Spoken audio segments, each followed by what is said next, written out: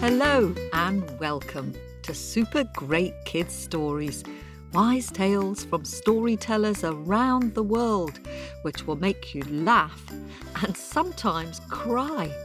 Recommended for ages 5 to 105. I'm Kim and I love stories. Hello, Super Great Kids. I hope you had a happy week. I'm very happy because we had a lovely live show in London and it was very exciting meeting some of you in person. It was magical all being together in one space and everyone knowing the same stories. A big thanks to everyone who came and made it such a special day. There's a cartoon animation on our Facebook page to celebrate the occasion. Now, I know lots of you weren't able to make it because it was in London, but there will be other live shows, and our super great friend Paul has filmed it for us. So we'll be posting film footage of the live show for subscribers soon. So look out in Patreon for that. And for Apple subscribers, we'll put the film in our Owlets Club. So listen out for instructions how to join our club in your Apple subscription channel. Now, today we start a new theme of little people. You know, fairies, elves, pixies, gnomes and leprechauns, that sort of thing. And to start us off on our little people adventure is storyteller Rachel Murray, who's from Derbyshire in England. Rachel is going to tell us an English quest story about 3 brothers who set off on an adventure hoping to find treasure. And on the way, they each meet a little red, hairy man. The story today has little people and very big people in it too. Yes, giants. I wonder what you'd rather be, a little person living in a tree with magical powers like flying, or an enormous giant like Finn McCool who can lift up a house and turn it around if it's not facing the right way for the sun. Have a think about that while we have a quick word with the grown-ups. Hello, Super Great Kids. It's me again. What did you decide? Would you rather be a huge giant who can move houses or a tiny magical person who can fly? Well, you can discuss that later with your grown-ups. Right now, it's time for our story. Are you sitting comfortably? Am I sitting comfortably? Then let's give a warm welcome to our storyteller, Rachel Murray. Hey up, Super Great Kids, it's Rachel here. I live in the Derbyshire Dales in England. And Derbyshire sits about in the middle of England, about as far away from the sea as you can get. But I'm surrounded by beautiful hills and wonderful dales, and it's a fine place to be. And this story actually comes from just over the hills from where I live. If I leant out of my bedroom window, I might even be able to see the village where this story comes from. Let's get started. Once upon a time in the village of Yulegrave, there was a young boy called Jack, and he lived with his father and his 2 older brothers. But as is the way with stories, it's always the older brother who gets to go on adventures first. And so it was with Jack's eldest brother. He wanted adventure, he wanted to find his fortune. And he asked his father, and his father gave him his blessing. So the eldest brother, he laid out a cloth on the floor, and he put together some snap, which is basically a Derbyshire word for a little bit of food. And he put together some bread and some cheese, and he tied it up and put a stick through it and put it over his shoulder, and off he went. And he walked a little, he walked a lot until he came to a clearing. And in that clearing there was a stone, and he rested his back against that stone, and he opened up his snap. There was a rustling in the undergrowth and a trembling of the grass, and out into the clearing stepped a little red, hairy man, no bigger than 9 pennyworth of coppers all stacked up together. And the little red hairy man looked at the brother and he went, "Oh, I'm hungry. Will you share your snap with me?" And the eldest brother said, "No, get lost. and flicked him back into the bushes. The second brother wanted to seek his fortune, and he came the same way as the eldest brother had come, and he sat at that same stone with his back against it in the sunshine, and he opened up his snap of bread and cheese. There was a rustling in the undergrowth and a trembling of the grass, and out stepped a little red hairy man, no bigger than 9 pennyworth of coppers all stacked up together.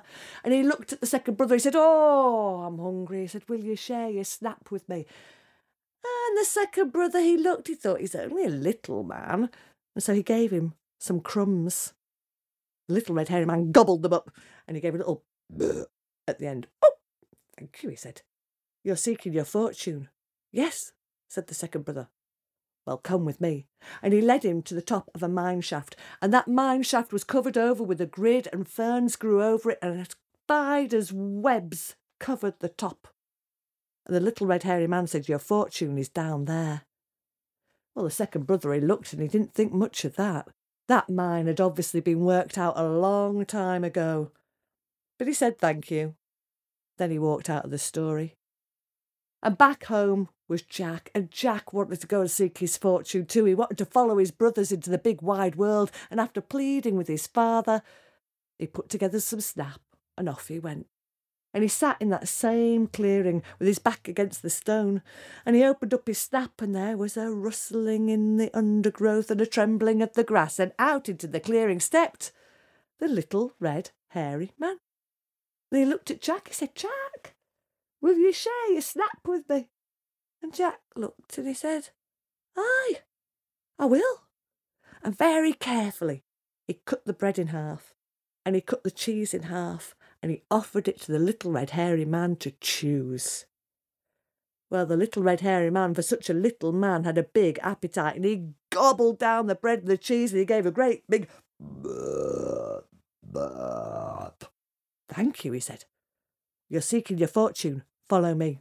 And he took Jack to that same mine shaft, and he showed Jack the mine shaft, and Jack said, "Thank you, little red hairy man." But he'd gone. He'd disappeared.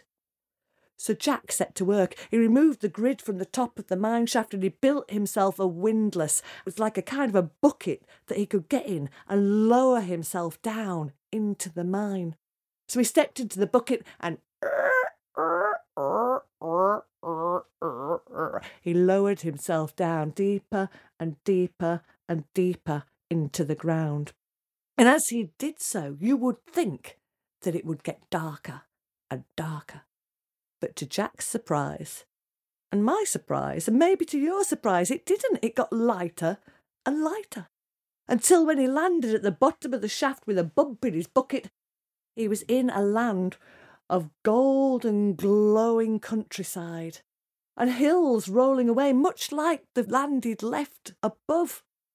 But something was slightly different, and standing at his feet there was the little red hairy man. And holding above his head he had a ball, and the ball was made of copper. He said, "Jack, follow this for your fortune." And he threw it, and the ball went off, and it bounced, and it bowled and rolled off the track and down the road, and Jack ran after it. He ran uphill and down dale, uphill and down dale, uphill and down dale, till the ball came to a stop with a against the door, and that great big door was made of copper. And it was set in a great big wall that was made of copper. And that wall was set in a castle that was made of copper.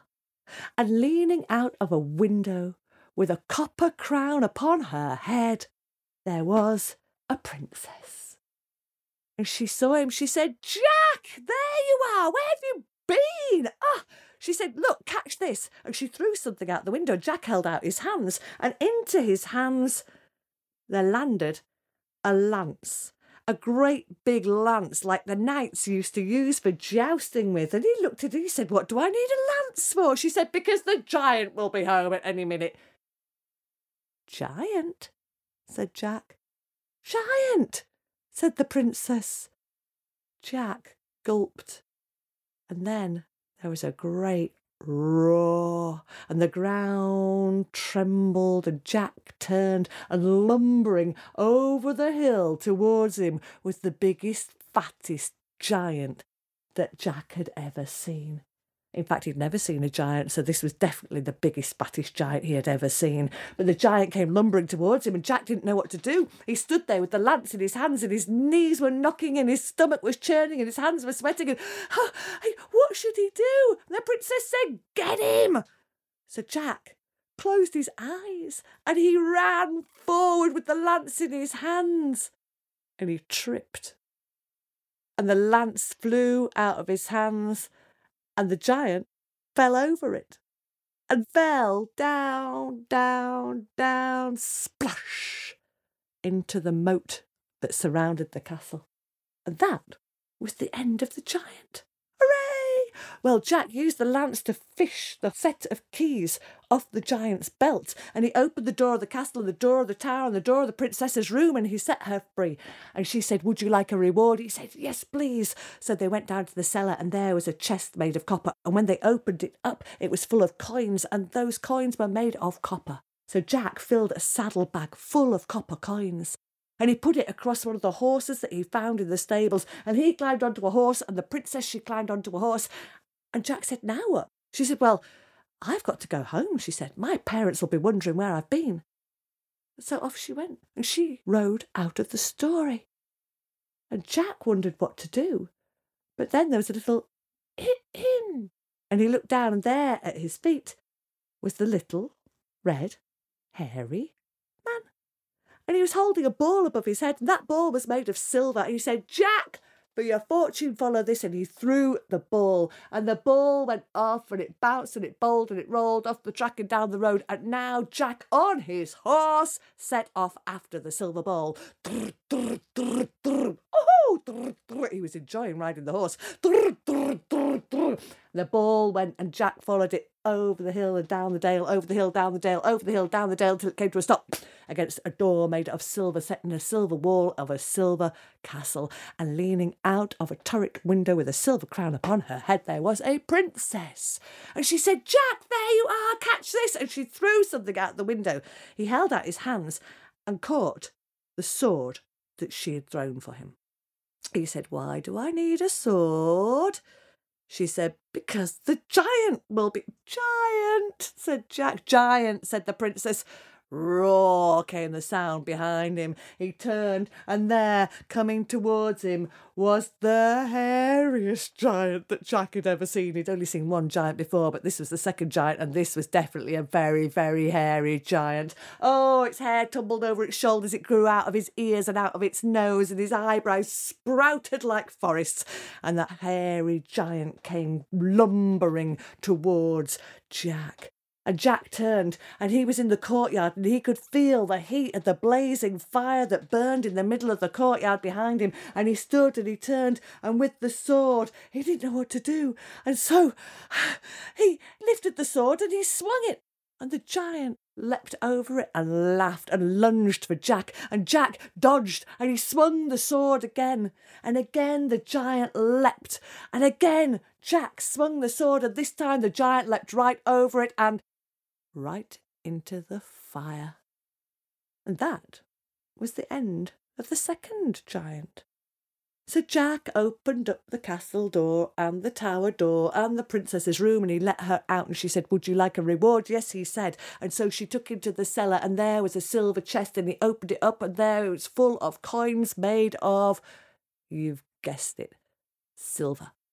So he emptied out all the copper coins, and he put all the silver coins into the saddlebag, and he said to the princess, "Now what?" She said, "Well, I've got to go home." And off she went out of the story. And Jack wondered what to do when he heard little in. And he looked down, and there was the little red hairy man. And the little red hairy man had a ball above his head, and I wonder if you know what that ball was made of. I think you probably do. That ball was made out of gold. And the little red hairy man said, "Follow this, Jack." And he threw it, and off Jack went, now nice and relaxed on his horse. Brr, brr, brr, brr. Off he went, uphill, down dale, uphill, down dale, uphill, down dale, till that golden ball stopped with a bang against the golden door and a golden wall and a golden castle. And leaning out of the topmost window, there was a princess with a golden crown upon her head. And she said, "Jack, get on up here, quick!" He opened the door, he went running upstairs. He said, "What, the giant?" She said, "Yes, giant, he's on his way. But listen, I have a plan." And she told him her plan, and it was a cunning plan. And so Jack climbed out of the window and up onto the roof of that castle.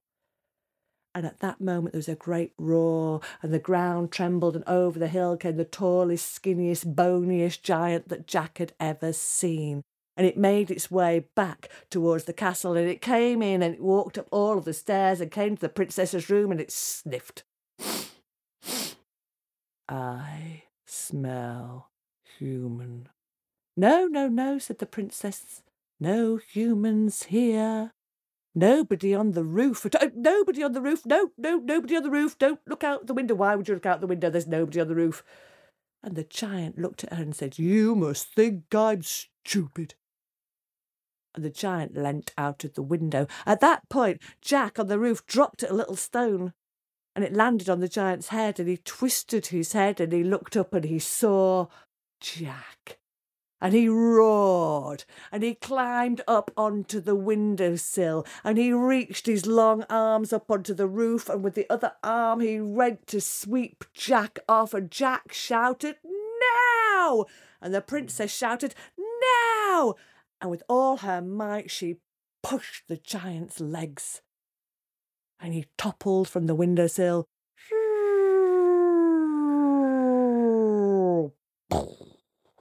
to the ground below. And that was the end of the third giant.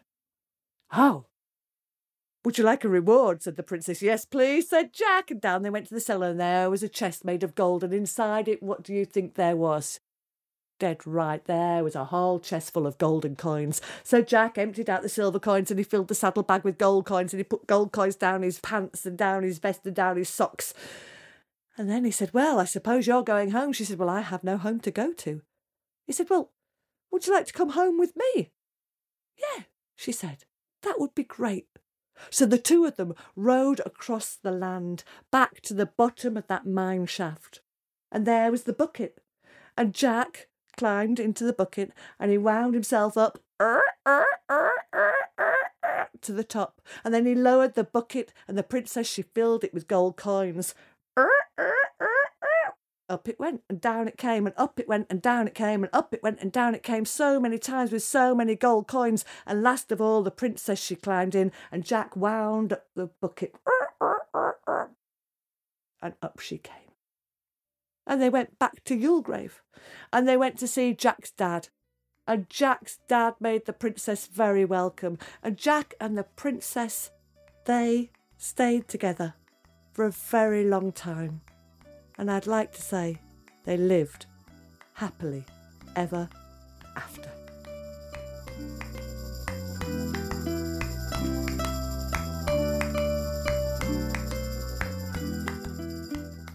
Thank you, Rachel, for that story. I wonder what you'd do if you met a little red hairy man when you were out in the woods. Would you share your snap with him? Snap. I like that word for food. In Yorkshire, where I'm from in England, we say grub, which isn't such a nice word as snap. I wonder if you have a slang word for food where you live. That little man was a bit like a fairy godmother to Jack, wasn't he? Of course, you know that fairies are not always flippy-flappy happy little beings with pale wings and magic wands who make wishes come true. No, just like big folk, little folk are not always well behaved. And you know, in the past, people were really afraid of fairies.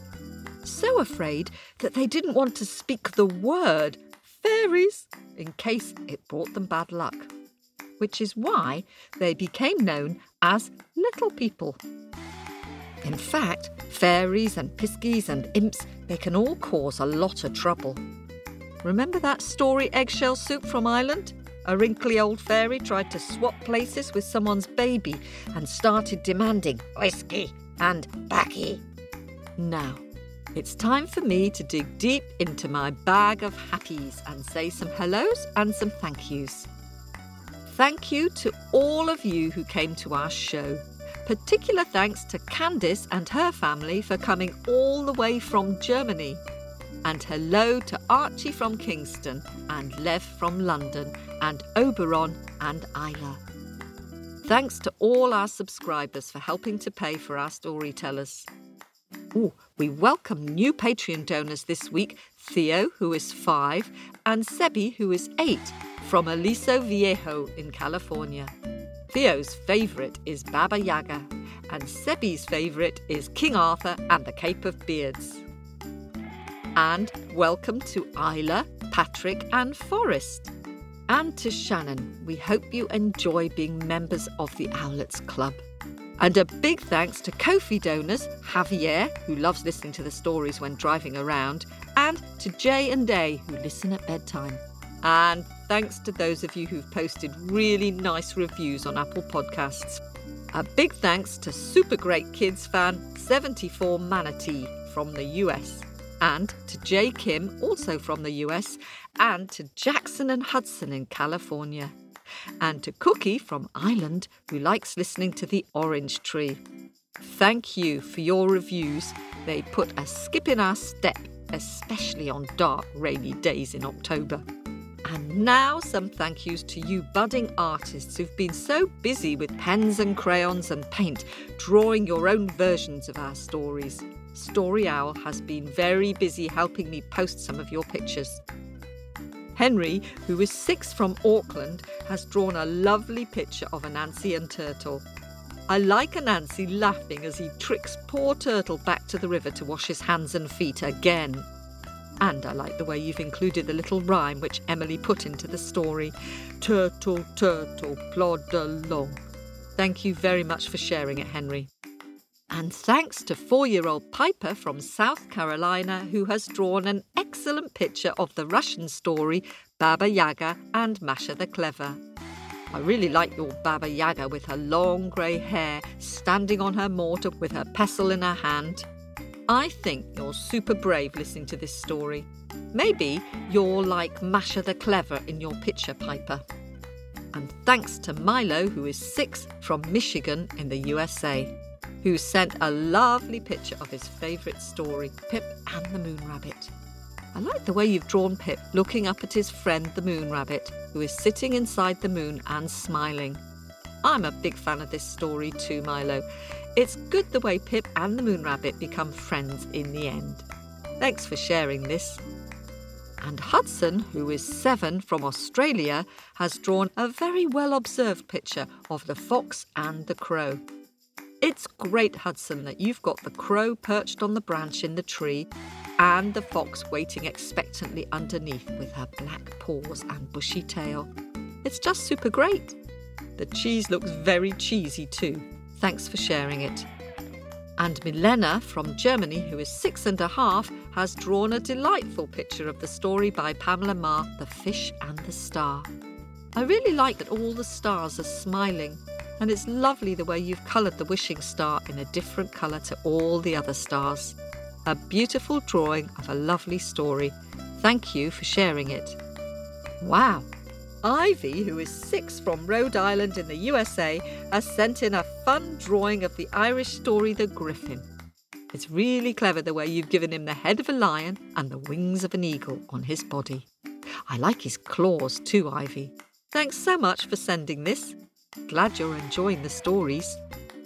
Goodness, Ember, who is 7 and lives in Frome in the UK, has sent a marvellous Baba Yaga picture. Ember, your Baba Yaga is one of the scariest witches I've ever seen. Your warty nose is magnificent. Baba Yaga's nose, that is, not yours. Really well done, thank you. It's super great. And Ezra, who is 5, who lives in New Paltz in New York, has sent a colourful and energetic picture of Water Mama. Ezra, I hear you've listened to the story about 25 times. Goodness, you must know it even better than Toop. Well done for being brave, even though it's a bit scary. I wonder if the Water Mama did lure the sugarcane man back into the sea, or if he escaped back to his home country. What do you think? Thank you for sharing your picture, Ezra. And Ellie, who is 6, has drawn a lovely picture of Masha the Clever from the Baba Yaga story. I really like the little details like the yellow ribbon which Masha has put around the tree and Baba Yaga shouting at the tree for not warning her that Masha was leaving. Great picture, Ellie, and good listening. Thank you. And what an imaginative picture drawn by Rosemary, who is also a big Baba Yaga fan. I love your chicken leaning out at the top of the hut and the black geese looking down and watching. I wonder if the chicken is actually eating those stars which Baba Yaga is sweeping away as she travels through the sky. Or maybe it's eating her broom. Thank you for sharing this. That's it for this week.